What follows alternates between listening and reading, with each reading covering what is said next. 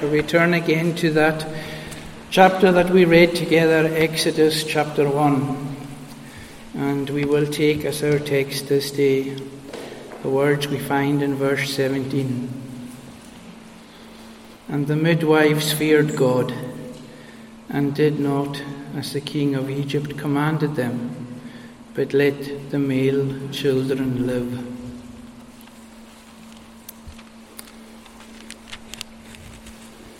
I don't know if you're like I am when you read the Word of God and you come across a character in the Bible and there's only just one or two words written about them.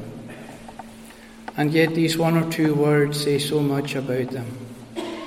And we find that when we study that passage that they are really heroes of the Bible.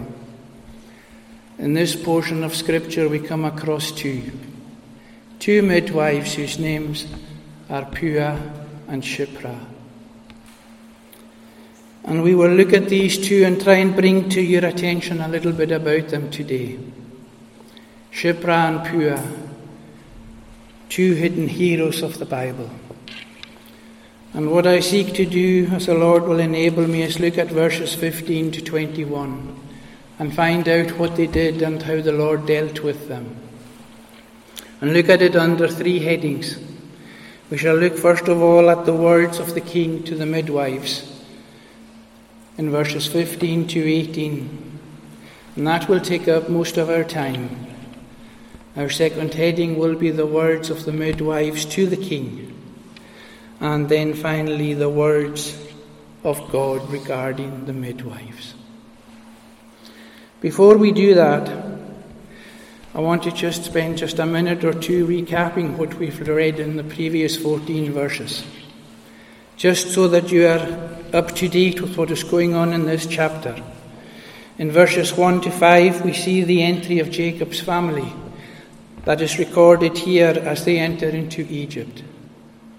And then we find in verse 5 of the Word of God here, we read of Abraham's descendants entering into Egypt, and we read that there is only 70 of them. Wonderfully and miraculously read that from small beginnings in verse 7, we read that out of these 70 people, that multitudes grow from them.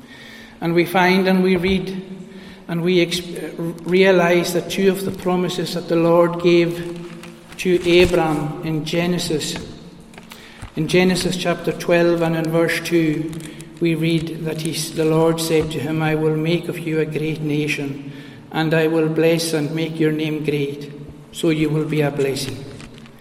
And further on in Genesis chapter 17 and in verse 6, we read that the Lord says to Abraham, I will make you exceedingly fruitful, and I will make you into nations.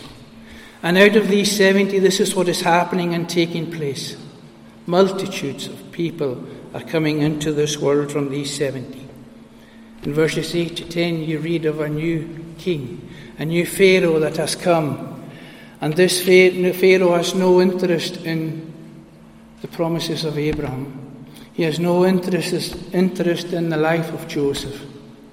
He is a hater of these people, and he is a hater of anything to do with the God that they represent. And he sees this multitude of people ever increasing as a threat to his role as king and to his power as king. And then we find in verses 11 to 14 his first plan, the plan that he brings into fruition to depopulate these people at that time. He comes up with this brainwave to depopulate the Israelite people. And the way in which he plans to do it is through slave labour. He plans to work these people to death, particularly the men. And this king doesn't care if the men die in the process of building all the treasure cities that they are making, and in the process of making all these bricks that they are making for the Pharaoh. He doesn't care if they die or not. All he wants to do is make this large group of people smaller and smaller and smaller. You would think it's a great idea. On paper, it's genius. That is, of course, until you read verse 12. Because all that is on the king's mind is no men, no children. But verse 12 we read this: but the more they were oppressed, the more they multiplied, and the more they spread, and the Egyptians were in dread of the people of Israel. And so they ruthlessly made the people of Israel work as slaves. It's remarkable when we read this portion of Scripture that his plan has failed. This genius thing that he had put together, God has intervened. And out of these 70s, the promises made so long ago to Abraham have come to pass. And so we find that he comes up with plan B. And we find that there are 3 plans in this chapter by Pharaoh to depopulise the people. And so he enters into his second plan. If he thought his first one was a great one, he thought his second one was just the best. And it is from his second plan that Shiphrah and Puah come into the equation. So we welcome them into the story. Just now enter Shiphrah, enter Puah. And we find out how they come into the equation. I wonder if you've ever read this chapter and you've never even really noticed these names, Shiphrah and Puah. I wonder if you've read this chapter and you've never really thought about what they did and how significant they are in this chapter. Well, let's look at our first heading then. The words of the king to the midwives. They're recorded in verses 15 to 18. What can I tell you about Shiphrah and Puah? You know, I can tell you nothing. All I can tell you is what Scripture records. Their names are given and their occupation as midwives. There's nothing else that I can say. There are many commentators who believe that they were the only 2 midwives there at that time. And there are many other commentators who believe that there were so many Israelites that these 2 women, Shiphrah and Puah, were the chief midwives. And they were in charge of a team of midwives of the Israelite people when the women were going into labour and giving birth. But we read that they are Hebrew midwives in verse 15. And in the original language, the word Hebrew midwives means simply this. It means that they are midwives to the Hebrew women. They were Egyptian women who were entrusted with bringing Israelite children into the world. And in and through this, it is most unlikely that Shiphrah and Puah were Israelite people. It is most unlikely that the king would have gathered 2 women from the Israelite nation and given them this command to destroy the male children of their own nation.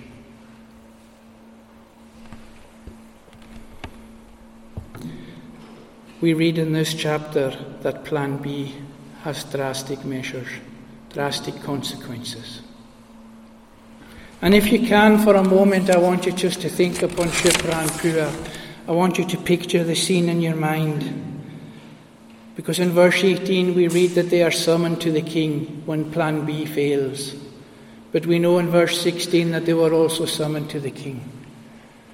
And I want you to picture, if you can, Shiphrah and Puah as they go to work from day to day and as they walk past this palace, a palace that they probably have seen on a daily basis, or at the very least most very, very frequently.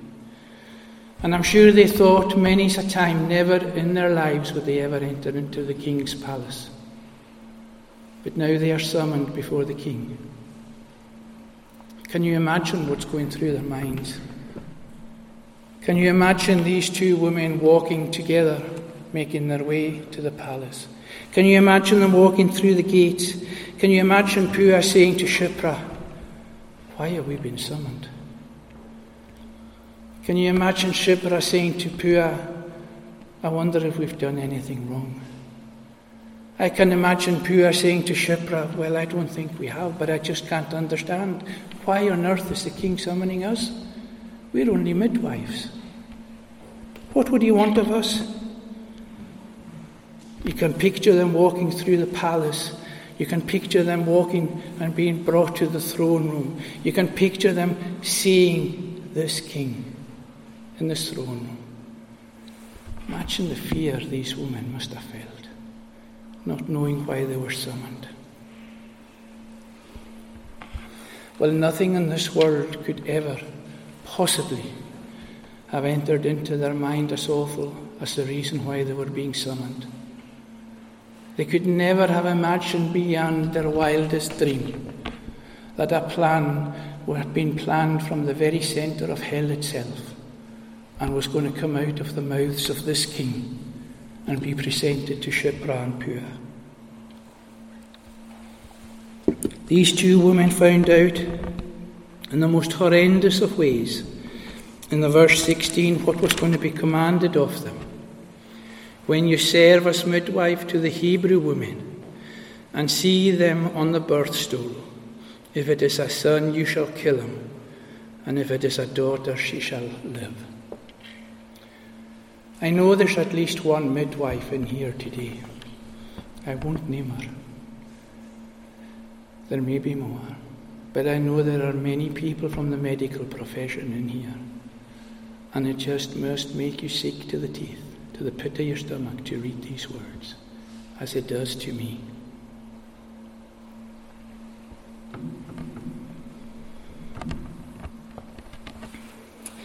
It's bad enough that they are being summoned to the throne room. It's bad enough that the king commands the murder of these baby boys. It's almost beyond belief to read that these baby boys are to be murdered in the process of the mother giving birth. And it is beyond comprehension that the king commands of Shiphrah and Pua that in the process of the mother giving birth, that Shiphrah and Pua are to become the executioners of these little boys.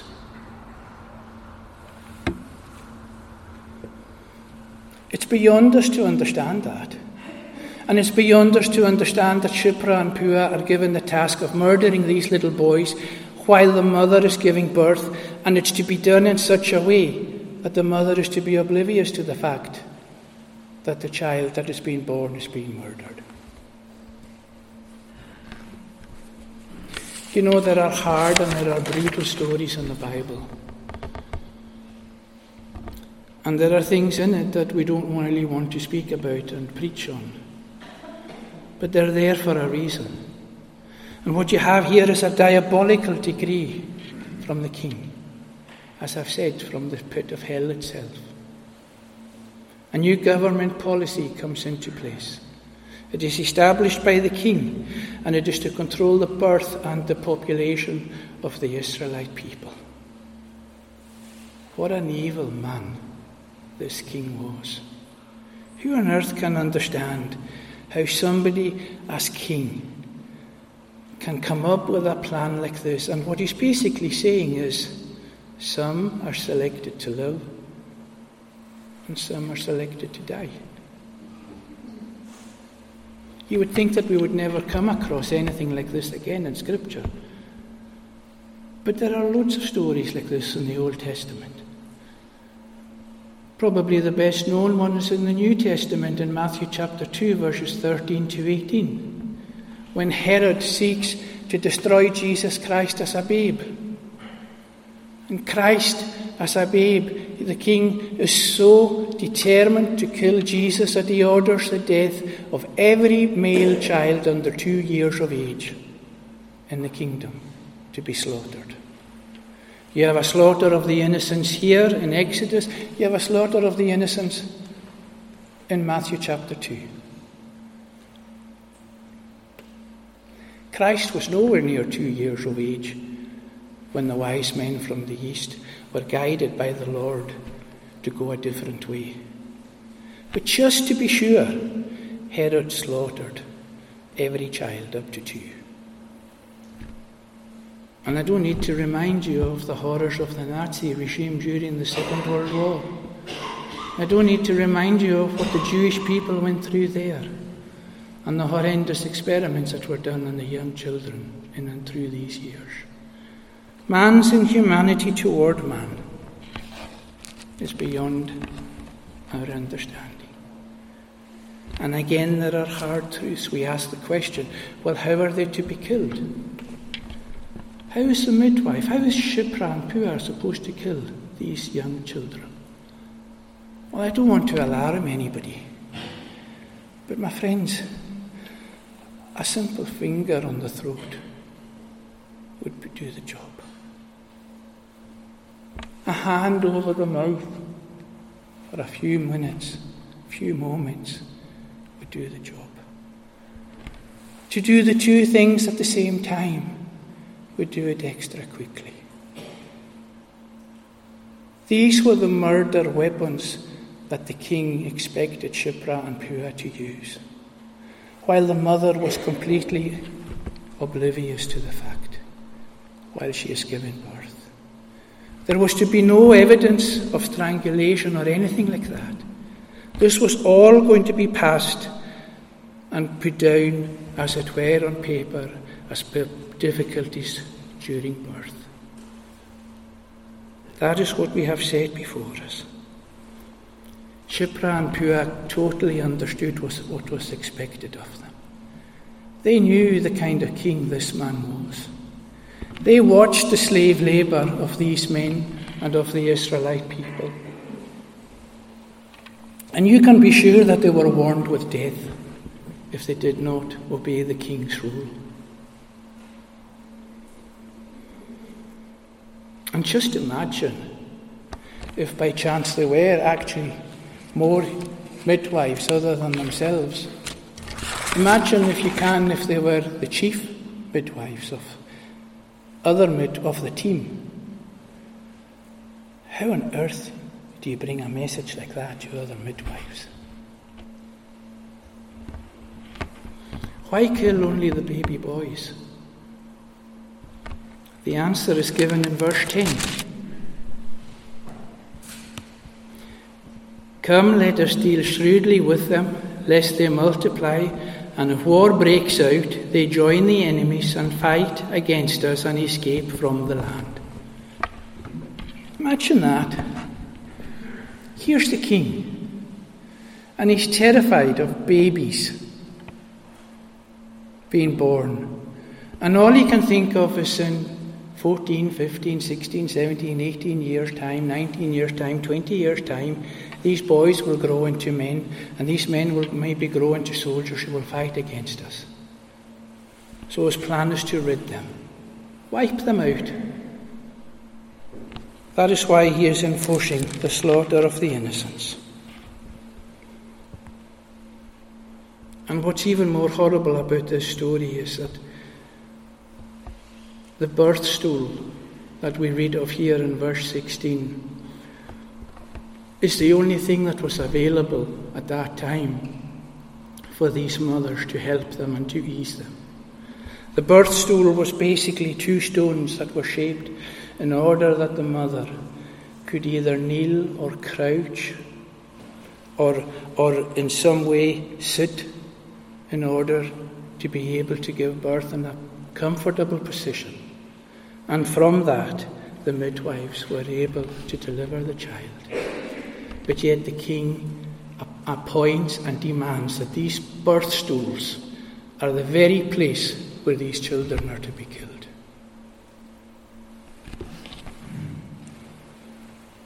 You know, if Pharaoh's plan had succeeded, he would have wiped out, without a doubt, the Hebrew people at that time. Because in the fullness of time, there would be no young boys growing into men. The babies would have been killed, the young baby boys would have been killed, the little baby girls that were born, that grew into young women, would have been forced to intermarry into Egyptian society. And in so doing so, they would have been forced to turn their back upon God and anything to do with God. Can you begin to imagine and realize now what's going on in this king's mind? how dark and how evil he is.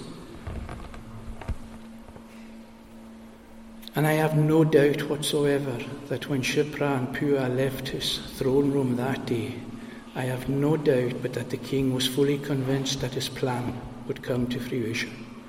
I am fully convinced that when Shiphrah and Puah left, that he would have been convinced he had intimidated enough these two midwives to force them to carry out this evil deed.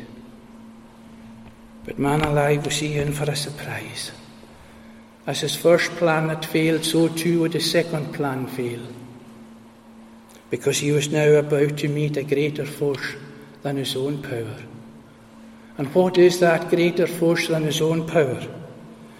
We read simply that the midwives feared God.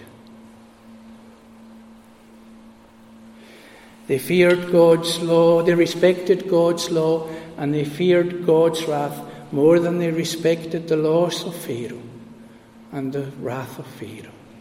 Isn't that wonderful? And their faith in the Lord gave them the courage to do the very opposite of what they were asked to do. You know, you don't read in this portion of Scripture that there was one midwife and her name was Shiphrah. You don't read that there was one midwife and her name was Puah. You read there was two. Two to give strength to each other. Two to support one another. Two to help each other as sisters in Christ. That is why there are two. So that their faith in the Lord was a support to each other in and through this command. When you are going through hard and difficult times, you know only too well what it means to have a brother and sister by your side. Their professional honour as midwives was at stake here. And they know, these two women, they know that their calling is not to murder, their calling is to protect the newborn babe and to protect the mother at all costs. And they are sickened by what they are asked. But as they would have been also well warned by Pharaoh of the consequences. I don't know if you've ever stopped to think that I am fully convinced they would have been very much told of the great rewards that would be awaiting them if they obeyed the king. If Shiphrah and Puah had obeyed the king, there would be no two richer women in the whole of Egypt than them.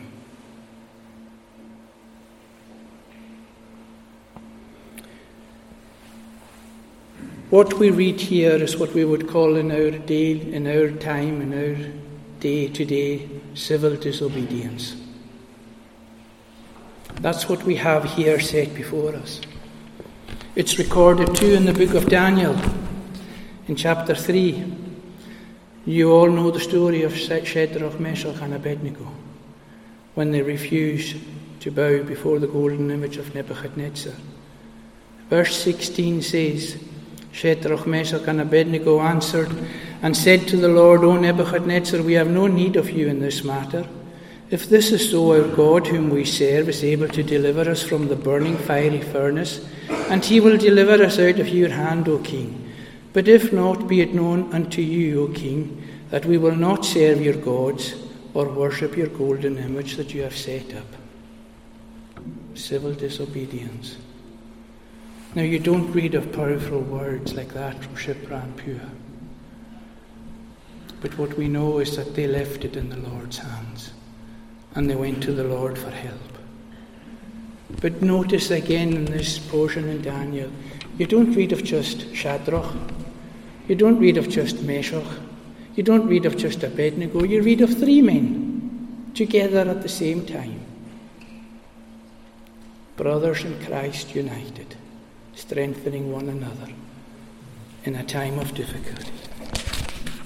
And you also find in the book of Acts, in chapter 5 and in verse 28 and 29, when the apostles had been arrested for preaching about the Lord, and then they were freed, in verse 27 we read, And when they brought them, the apostles, to the council, the high priest questioned them, saying, "We strictly charge you not to teach in his name. Yet here you have filled Jerusalem with your teaching, and you intended to bring this man's blood upon us." But Peter and the apostles answered, "We must obey God rather than men." You see, therefore, surely the strength in unity.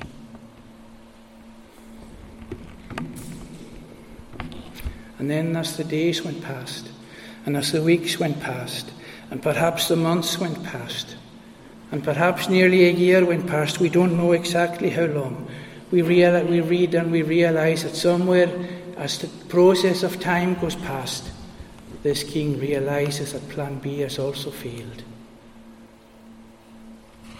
And this king is absolutely livid now with rage. And he summons once again Shiphrah and Puah to the throne room of the palace. And it's interesting to note that the Lord didn't mysteriously hide them from the king. It's interesting to note that he didn't miraculously take them away somewhere else where they would be safe and where they would not have to face the king. No, Shiphrah and Puah had to appear before the king and render an account of their actions. And it is that from there we move into our second heading for a few minutes, the words of the midwives to the king. We read these words in verse 19, "And the midwife said to Pharaoh, because the Hebrew women are not like the Egyptian women, for they are vigorous and they give birth before the midwife comes to them." Now, how are we to understand their statement? How are we to understand what these midwives are saying? This is the great debate that many commentators have so many problems with, and they trip themselves up time and time again. The question is, did Shiphrah and Puah lie to the king in order that they would not be killed? Did they tell a lie? Did they take refuge in a lie? Well, we can say, well, if they did, you can understand it. Because after all, they were summoned to murder. And there is an unavoidable conflict taking place here. What is worse, to murder a child or to tell the king a lie in the process of hiding the truth? But my friends, Scripture doesn't tell us that Shiphrah and Puah lied. Scripture tells us in verse 17 that they feared God and did not as the king of Egypt commanded them, and they let the male children live. There are many people that say there is no moral dilemma here. Even if they lied, they did nothing wrong, because it was to protect the newborn baby boys. But if we go down that route, what are we expected to say of the 10 Commandments in Exodus 20 with regard to murder and lie? Some will say that they lied out of deceit to protect these children. And some will say that they refused to kill the baby boys because they were a gift from God, and that somewhere down the line this was maybe just part truth, part lie. I'm sure we can all relate to that. I'm sure we can all relate to those of us who are parents and at one time or another, or if you're like me, very frequently, telling this white lie, part truth, part fib, to our children. I wonder if you can remember this white lie from your own parents, part truth, part fib, growing up. But even if that is the case, there's an element of deceit there too. And the Lord will not put up with any form of deceit. It is easy to criticize, isn't it? What's worse? What's the lesser of the two evils? To lie or to kill? How on earth do we get out of this burach? How on earth do we get out of all this confusion? Well, there's only one simple way. We simply accept that what the midwives are saying is true. Yes, those of us who have been there and have witnessed children coming into the world, and we read here that the Hebrew women, they are vigorous and they give birth before the midwife comes. When we read verses 7 and verse 12 of this chapter, we see beyond doubt that the Lord is at work. And we see that there is a supernatural, extraordinary work of blessing in the increase of the Israelite people. Despite what is thrown against them, they continue to multiply. And if we can believe that out of these 70 so many people come, why is it so hard for us to believe that the Lord in His mercy allowed these women to have easy births? Here is the hand of God at work. And it's as simple as that. But when you think of it, it's marvelous. Because when the hand of the Lord is at work, look at what He's protecting. He's protecting the mothers. He's protecting the little boys being born. He's protecting the little girls being born. He's protecting Shiphrah. He's protecting Puah. And He's protecting the whole nation of Israel as a whole. I wish today I had time to tell you about the supernatural experience that I had on New Year's Day when the Lord came into my life in 91. But time doesn't allow it. And it ties in so wonderfully with this story. Shiphrah and Puah simply brought this major problem to the Lord and pleaded for the Lord to intervene. And the Lord did just that. And you know this, I believe with my whole heart that if they were guilty of anything, they were guilty of simply just walking slowly. When they were summoned, when the mother was in birth, just walking that little bit slowly in order that the Lord and the hand of the Lord would intervene. It's wonderful when you sit and when you think about the part that these two women played. And they're almost insignificant in the Word of God. But they allowed the Lord to take over the situation. And then finally a word on our last heading. What does the Lord say? The Lord's words regarding the midwives. We find that in verses 20 and 21. So God dwelt well with the midwives, and here you have it again. And the people multiplied and grew very strong because of the work of Shiphrah and Puah, because of the hand of the Lord. And because the midwives feared God, He gave them families.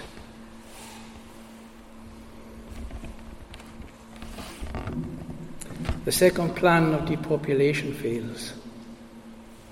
And at this point the king must be wondering, what on earth have I got to do to get rid of these Israelite people?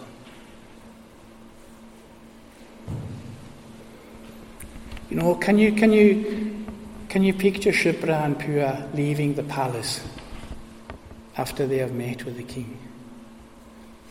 Can you picture Shiphrah saying to Puah, we got out of that alive? I can picture Puah saying to Shiphrah, going in to meet the king, we might not come out of this meeting alive. And they come out of it alive. And they come out of it because the king has believed their account. And can you imagine them and picture them walking, leaving the palace, walking out the gates, maybe seeing the mothers there with their children, with their sons.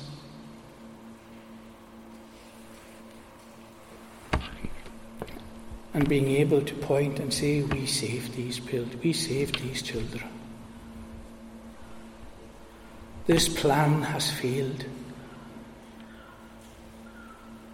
the king's plan to murder the male children when they were born in the birthing process.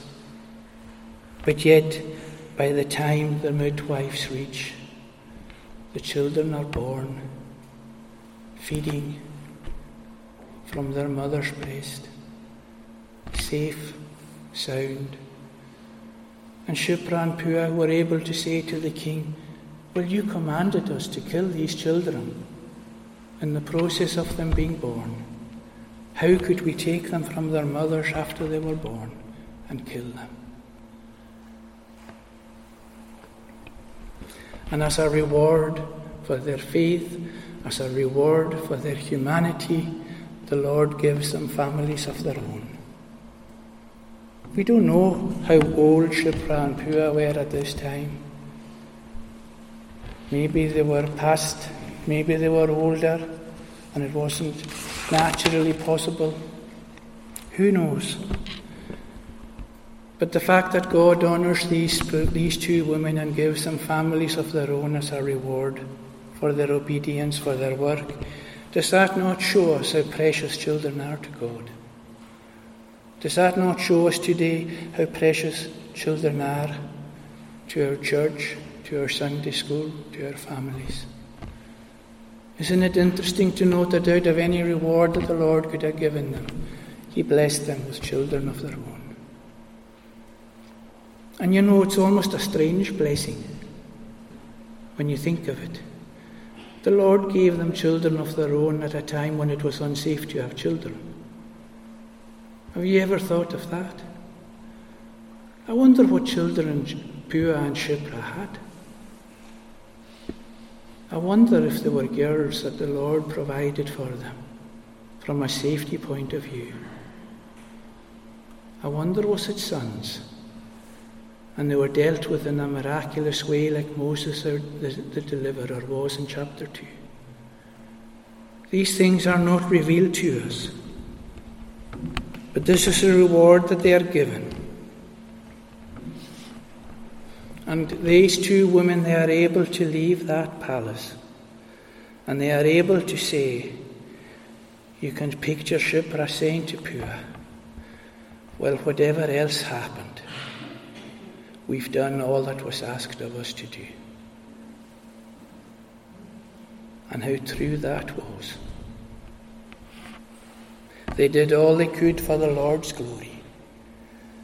Finally, we read our time has gone, but the last plan was even worse than the first two put together. In verse 22, the king is so enraged that he says that every son that is born to the Hebrews, you shall cast him into the Nile, and every daughter she shall live. The king gives the authority to people, to his own, probably soldiers, to check and double check and time again, and if they find any word or any evidence of a newborn babe, that's a boy that has been born, that child is to be thrown into the Nile. Yes, many will die, but there's one child that won't die, and his name is Moses. And if you have time in the afternoon, I plead with you to read chapter 2 of Exodus, because it's a wonderful chapter 2. Moses, the deliverer, was delivered as a baby, and he would become the leader of the nation. This one who was a type of Christ was delivered and saved as a young child. You know, I hope that somewhere down the line today it's made us think a little bit about Shiphrah and Puah. It's great to hear the wonderful stories of Moses and Abraham, of whom chapters and chapters are written. But it's equally wonderful to find these little nuggets in Scripture and see how the Lord used them. Finally, why are Shiphrah and Puah mentioned in Scripture? Why does it not just say there were two midwives? Well, I might be wrong in this, but I believe that their names are given in Scripture to honour them for our benefit, so that from generation to generation, we would know of the work of Shiphrah and Puah, because of their godly deeds whilst they were found on mercy's ground. Well, our time has come. But remember this as we part from one another today. Shiphrah and Puah had to appear before the throne. They had to appear before the king.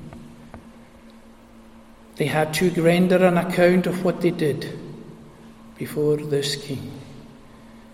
And the king believed their story. And as we prepare to walk out that door in a few minutes' time, we must remember that our time is coming too, when we will stand before not just a king, but the King of Kings. And we will render an account too of how we lived our lives.